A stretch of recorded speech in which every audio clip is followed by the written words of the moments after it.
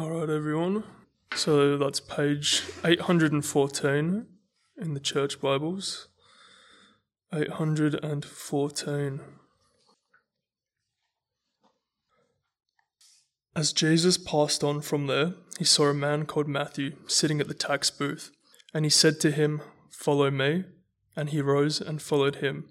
And as Jesus reclined at the table in the house, behold, many tax collectors and sinners came and were reclining with Jesus and his disciples. And when the Pharisees saw this, they said to his disciples, "Why does your teacher eat with tax collectors and sinners?" But when he heard it, he said, "Those who are well have no need of a physician, but those who are sick. Go and learn what this means. I desire mercy and not sacrifice, for I came not to call the righteous, but sinners." Then the disciples of John came to him, saying, "Why do we and the Pharisees fast, but your disciples do not fast?" And Jesus said to them, "Can the wedding guests mourn as long as the bridegroom is with them? The days will come when the bridegroom is taken away from them, and then they will fast. No one puts a piece of unshrunk cloth on an old garment, for the patch tears away from the garment, and a worse tear is made. Neither is new wine put into old wineskins. If it is, the wineskins burst, and the wine is spilled, and the skins are destroyed. But new wine is put into fresh wineskins, and so both are preserved." While he was saying these things to them, behold, a ruler came in and knelt before him, saying, "My daughter has just died, but come and lay your hand on her, and she will live." And Jesus rose and followed him with his disciples. And behold, a woman who had suffered from a discharge of blood for 12 years came up behind him and touched the fringe of his garment. For she said to herself, "If only I touch his garment, I will be made well." Jesus turned and seeing her, he said, "Take heart, daughter, your faith has made you well." And instantly the woman was made well. And when Jesus came to the ruler's house and saw the flute players and the crowd making a commotion, he said, "Go away, for the girl is not dead but sleeping." And they laughed at him. But when the crowd had been put outside, he went in and took her by the hand, and the girl arose. And the report of this went throughout all that district. And as Jesus passed on from there, 2 blind men followed him, crying aloud, "Have mercy on us, Son of David." When he entered the house, the blind men came to him, and Jesus said to them, "Do you believe that I am able to do this?" And they said to him, "Yes, Lord." Then he touched their eyes, saying, "According to your faith be it done to you." And their eyes were opened. And Jesus sternly warned them, "See that no one knows about it." But they went away and spread his fame through all that district. As they were going away, behold, a demon-oppressed man who was mute was brought to him. And when the demon had been cast out, the mute man spoke, and the crowds marveled, saying, "Never was anything like this seen in Israel." But the Pharisees said, "He cast out demons by the prince of demons." There's such a great flow in this part of Matthew's gospel that we're looking at. It's pretty hard actually selecting where to pick up and leave off each week as we work our way through these chapters of his gospel. See for yourself how all these paragraphs fit together and flow on from each other in the reading today. In that first paragraph there, at verse 9, as Jesus passed on from there, he gets into a bit of teaching with the Pharisees. Then the next paragraph, the disciples of John came to him, verse 14, and some more teaching with them. While he was saying these things, verse 18, about the tax collectors and sinners and the new wine and the new wineskins, a guy comes to see him about his daughter who has died. A woman interrupts that journey to that house, and yet he carries on. And as Jesus passed on from there, verse 27, the blind men came to see him. And as the blind men were going out, verse 32, the demon-possessed man was brought in. I mean, it just flows and just keeps flowing in a way, doesn't it? And yet we can't cover the whole of Matthew's Gospel in one afternoon, can we? That would just take too long, of course. And yet somehow we must make an effort to see the connectivity through all these things running through the narrative. So maybe we can bite off a big enough chunk like we just did and draw around a line around this fairly longish section that was just read to us in verses 9 through 34 and just think about all of these things together. And actually, I think we can fit these things and frame these various episodes together in terms of how people are responding to Jesus' ministry, whether they are coming to Jesus or not, and specifically around the question of whether they understand they are sinners who need saving. Here's the basic binary alternative running all the way through here. On the one hand, Jesus describes himself as a physician who has come to heal the sick, verse 12. By which he means and interprets for us in verse 13 that he's looking for sinners to save. That's what he says. On the other hand, though, some people don't identify with that call of Jesus at all, it would seem. And so they aren't really connecting with Jesus and what he's doing and what he's talking about, at least not yet. And Matthew, at the beginning of all that, openly declares himself here at the start of our section to be of the tax collectors and sinners camp in that binary alternative. In verse 9, as Jesus passed on from there, he saw a man called Matthew sitting at the tax booth, and he said to him, "Follow me." And he rose and followed him. And as Jesus reclined at table in the house, behold, many tax collectors and sinners came and were reclining with Jesus and his disciples. And when the Pharisees saw this, they said to his disciples, "Why does your teacher eat with tax collectors and sinners?" But when Jesus heard it, he said, "Those who are well have no need of a physician, but those who are sick. Go and learn what this means.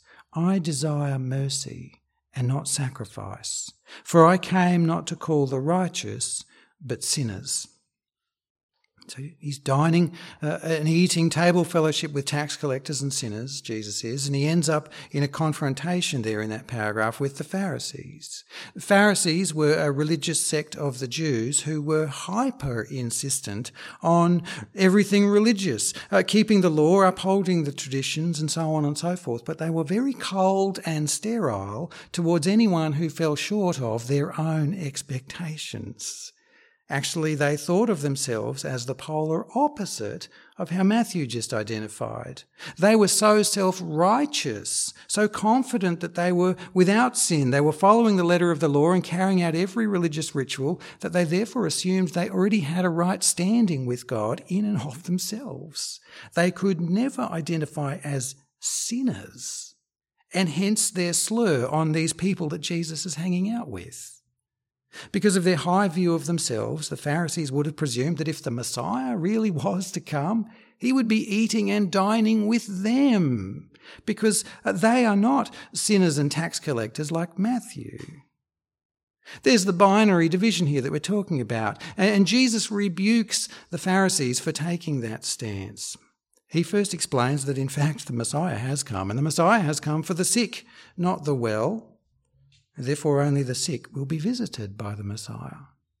And behind his medical metaphor, as I say, Jesus' spiritual teaching is that those who are sinful are the ones who need God to save them. And this is precisely why he has come, to save. There is no salvation for people who are so self-righteous that they can't identify as needing a saviour. And then Jesus sends these Pharisees away to learn something. We imagine what a great offence that must have been to their great religious pride, that they have something to learn about the things of God. But Jesus insists, yes, they haven't understood actually this basic thing. I desire mercy and not sacrifice.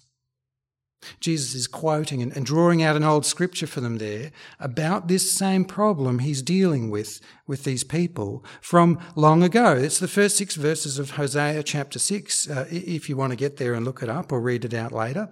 But I'll read it out for now. Hosea chapter 6, and this seems to be what Israel's priests were saying way back in Hosea's day.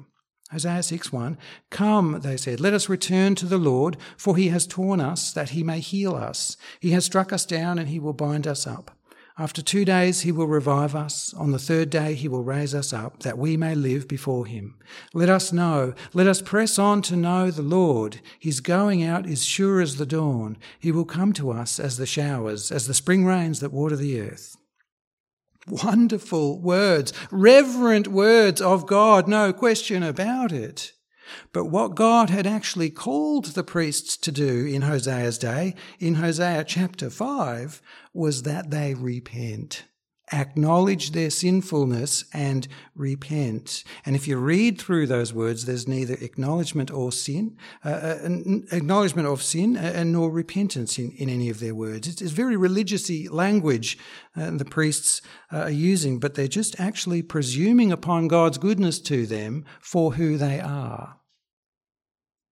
God responds in the next verse, Hosea chapter 6, verse 4, "What shall I do with you, O Ephraim? What shall I do with you, O Judah? Your love is like a morning cloud, like the dew that goes early away. Therefore I have hewn them by the prophets," God says. "I have slain them by the words of my mouth, and my judgment goes forth as the light." And then he gets to the basic heart problem with those priests that Jesus is still saying is true of these Pharisees in his day. "For I desire steadfast love and not sacrifice, the knowledge of God rather than burnt offerings."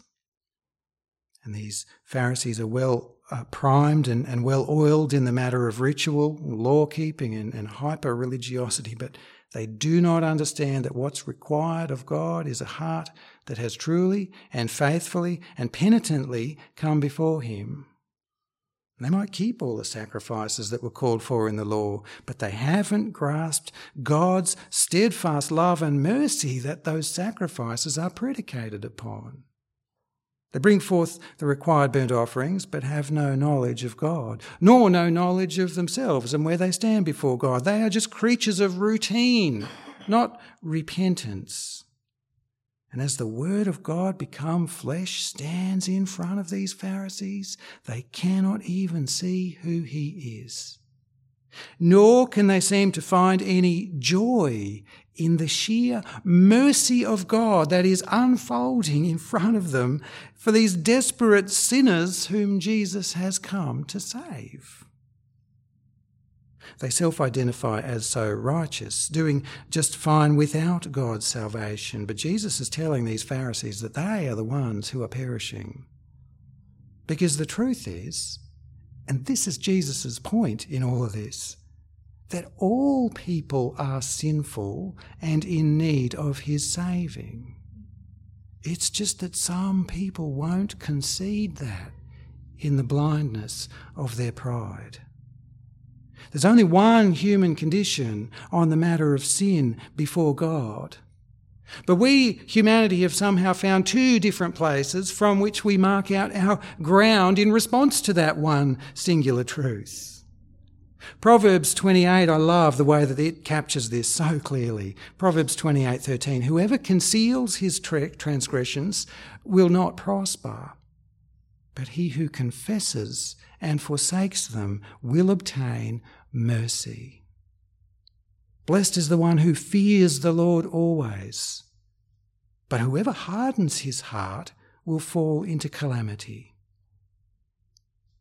We must confess our sin and our need if we are to find our way into God's mercy.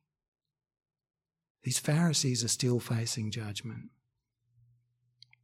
And the religiosity that they have fallen into is dangerously deceptive. We get a bit of an insight into that, I think, as John the Baptist's disciples come forward in the next paragraph. If the Pharisees have failed to catch their need for salvation, John's disciples don't seem to have cottoned on to the fact that God's salvation is now here. Verse 14, the disciples of John came to him saying, "Why do we and the Pharisees fast, but your disciples do not fast?" Can you see the danger in what they're saying? Even for these men who are waiting for God's Messiah to bring salvation, that's what they're doing under John the Baptist. They're in danger of falling into a Pharisee kind of way of thinking, focusing on so much on what we are doing to be ready for God, that we don't quite grasp what God is doing to meet our gaping need. Jesus said to them, "Can the wedding guests mourn as long as the bridegroom is with them?" Open your eyes, Jesus is saying. It's all about me. The wedding is a metaphor for God's salvation of sinners to bring them into the kingdom of heaven. And it's fundamentally anchored on Jesus, he is saying. God is portrayed as the bridegroom in the Old Testament, in prophets like Jeremiah and Isaiah and Ezekiel, or perhaps most notably here by Hosea, whom Jesus just put to those Pharisees. God is the bridegroom. Jesus, though, is telling these disciples of John that they're failing to catch that the wedding itself, God's salvation of sinners, is underway because he has come. Perhaps John's disciples still see Jesus as, the next new preacher or teacher or something. But he puts himself at the very basis of our place in the kingdom of heaven that he came to announce. He gives them two more metaphors here to try to help them capture what he's bringing as something truly wonderful, something new. It simply can't be constrained according to what they thought they knew before. What they've been preparing for under John the Baptist is now here, yet they still seem to be thinking, future terms or something of God's kingdom. Jesus is here, and he has come to bring the kingdom. His ministry is greater. His ministry is what they've been waiting for under John. John must become less now, and Jesus must become everything. But these men are at risk of getting lost in the past, getting lost maybe in who they self-identify as John's disciples. They're modelling themselves and they're measuring themselves actually against the Pharisees, if you notice, in the way that they speak to Jesus, instead of understanding the ministry of Jesus and sitting under him and under his mercy.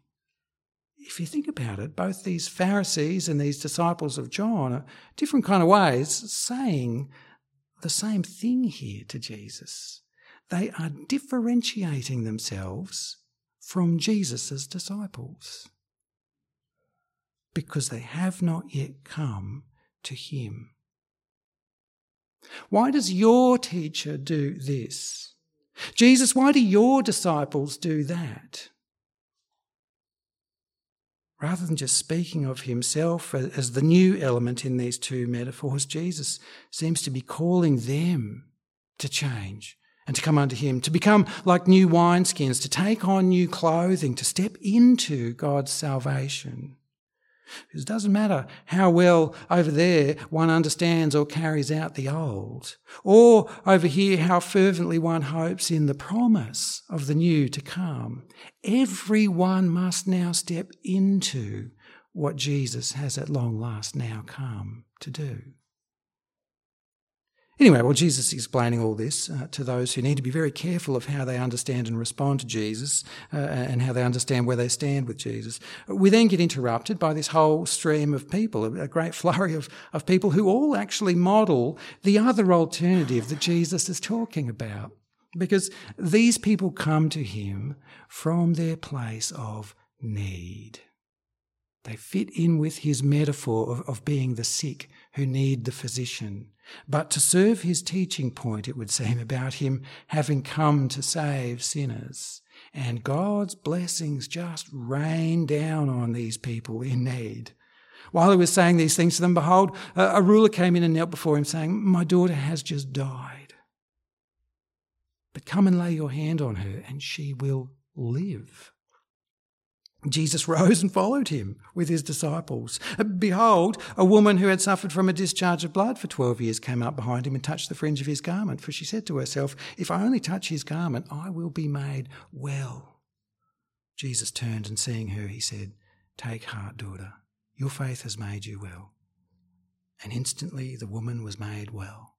And when Jesus came to the ruler's house and saw the flute players and the crowd making a commotion, he said, "Go away. The girl is not dead, but sleeping." And they laughed at him. But when the crowd had been put outside, he went in and he took her by the hand, and the girl arose. And the report of this went through all that district.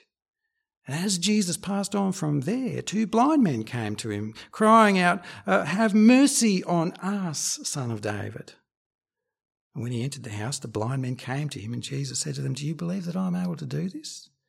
And they said to him, "Yes, Lord." Then he touched their eyes, saying, "According to your faith, be it done to you." And their eyes were opened. And Jesus sternly warned them, "See that no one knows about it."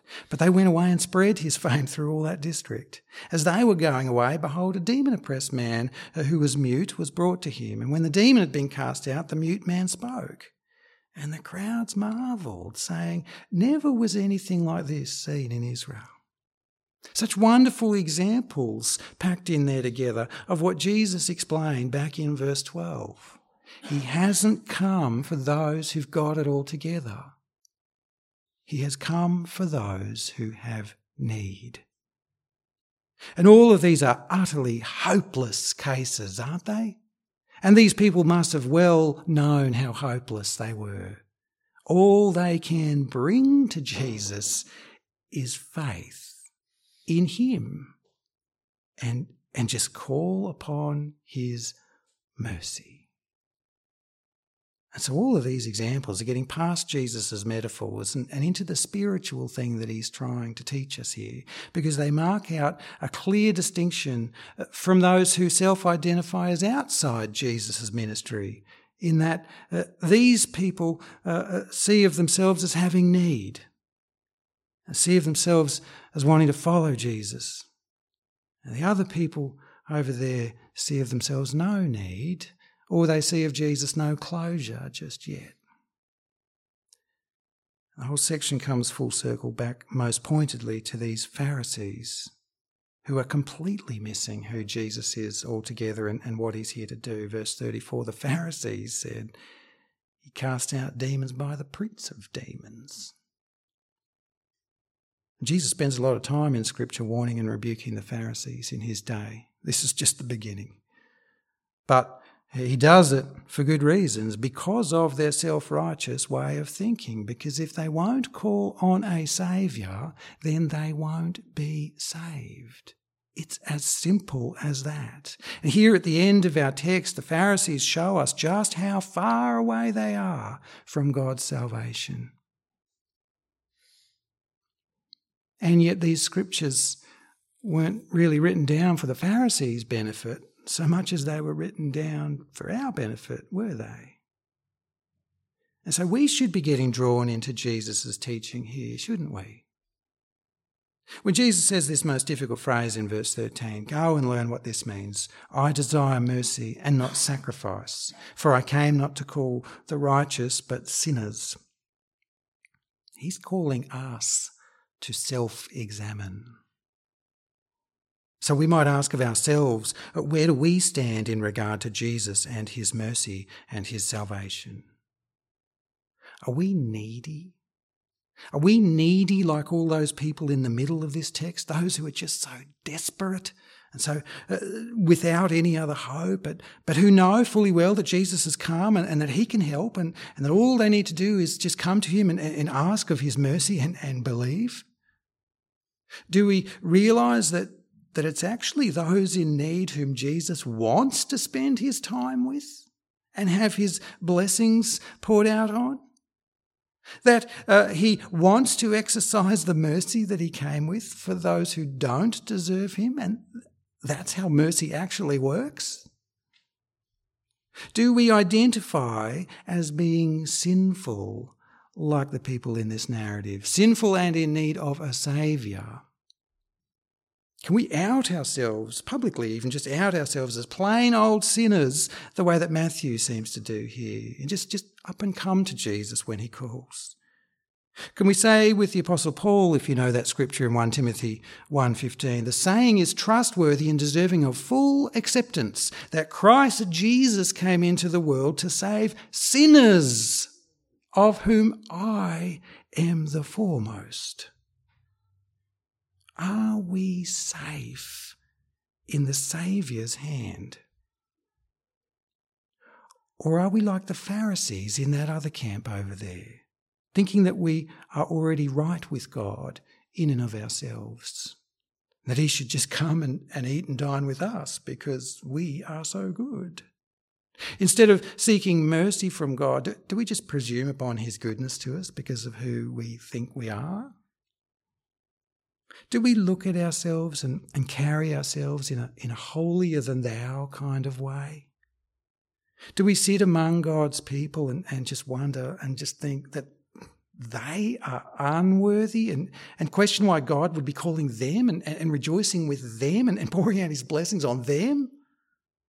Have we become so drilled in the way we give and serve and do and sacrifice and so on to the point that we can't see our own need anymore of God's mercy to sinners, let alone that we would still have mercy for those who do confess that need? Or are we potentially in some kind of slippery territory a little bit in between those two camps? In between those desperately needy people who Jesus came for and those Pharisees whom he didn't come for. A safe-ish but dangerous kind of place like John's disciples seem to be in here. Have we started wondering why we bother taking such good care with our own works that we try to do? Have we subconsciously aligned ourselves in some way with Pharisees instead of with sinners and tax collectors who repent and just enjoy true fellowship with Jesus?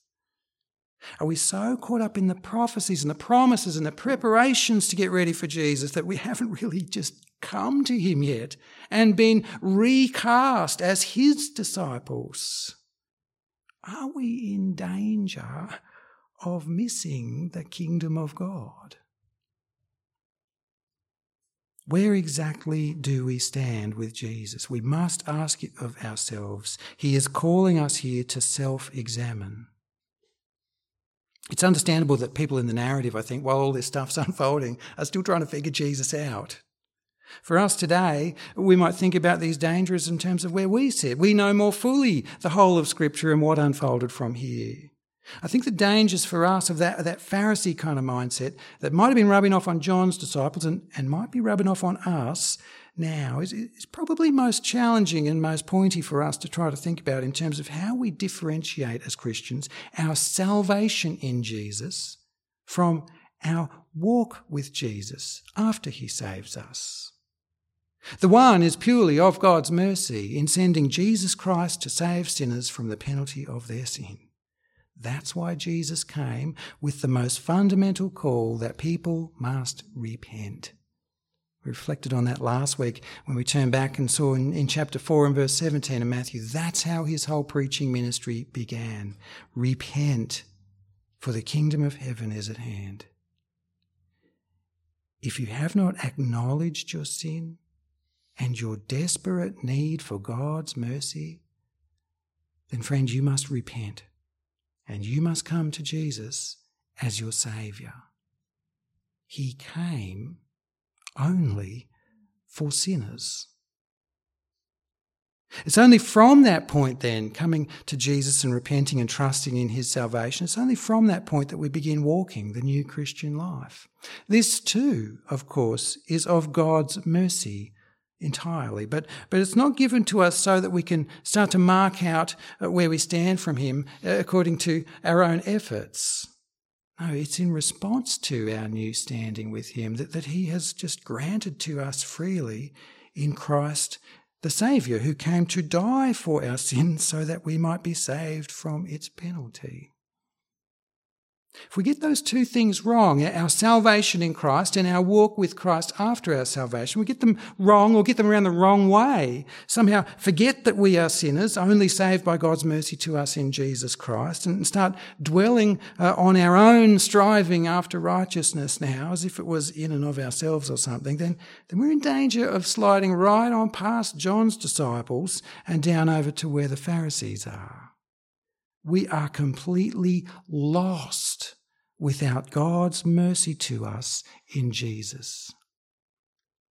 We must be very careful not to think we can ever move on or something from the mercy of God that saved us from our sin in Jesus Christ.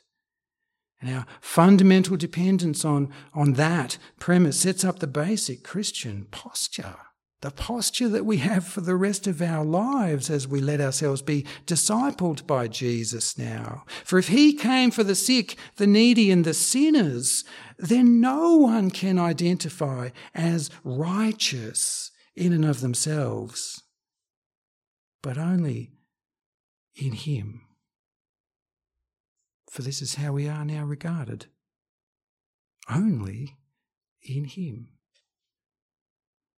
Hard scriptures for all these people that Jesus is speaking to. Hard scriptures, I dare say, for us too. Let me pray. Heavenly Father, we thank you for your word to us, that we can sit here and open your scriptures publicly. We thank you for what is put to us here by Jesus and by all these people coming to Jesus. We pray that you would continue to bring us deeper into Jesus' teachings about who he is and what he came to do. We see here, Father, in this scripture that you have moved towards us in your great mercy for salvation. You came for sinners. We pray that you would weed out anything in our hearts that wants to be stubborn against you in that basic truth. We pray that you would help us to identify our own standing and our own situation clearly, and that we would take on a genuine posture of repentance, that we would humbly just come to Jesus and enjoy fellowship with him, discipleship under him. Thank you that you have done all this to come to us and bring us to you. Please keep us from missing everything that you've called us into and everything that you've done for us. In Jesus' name we pray. Amen.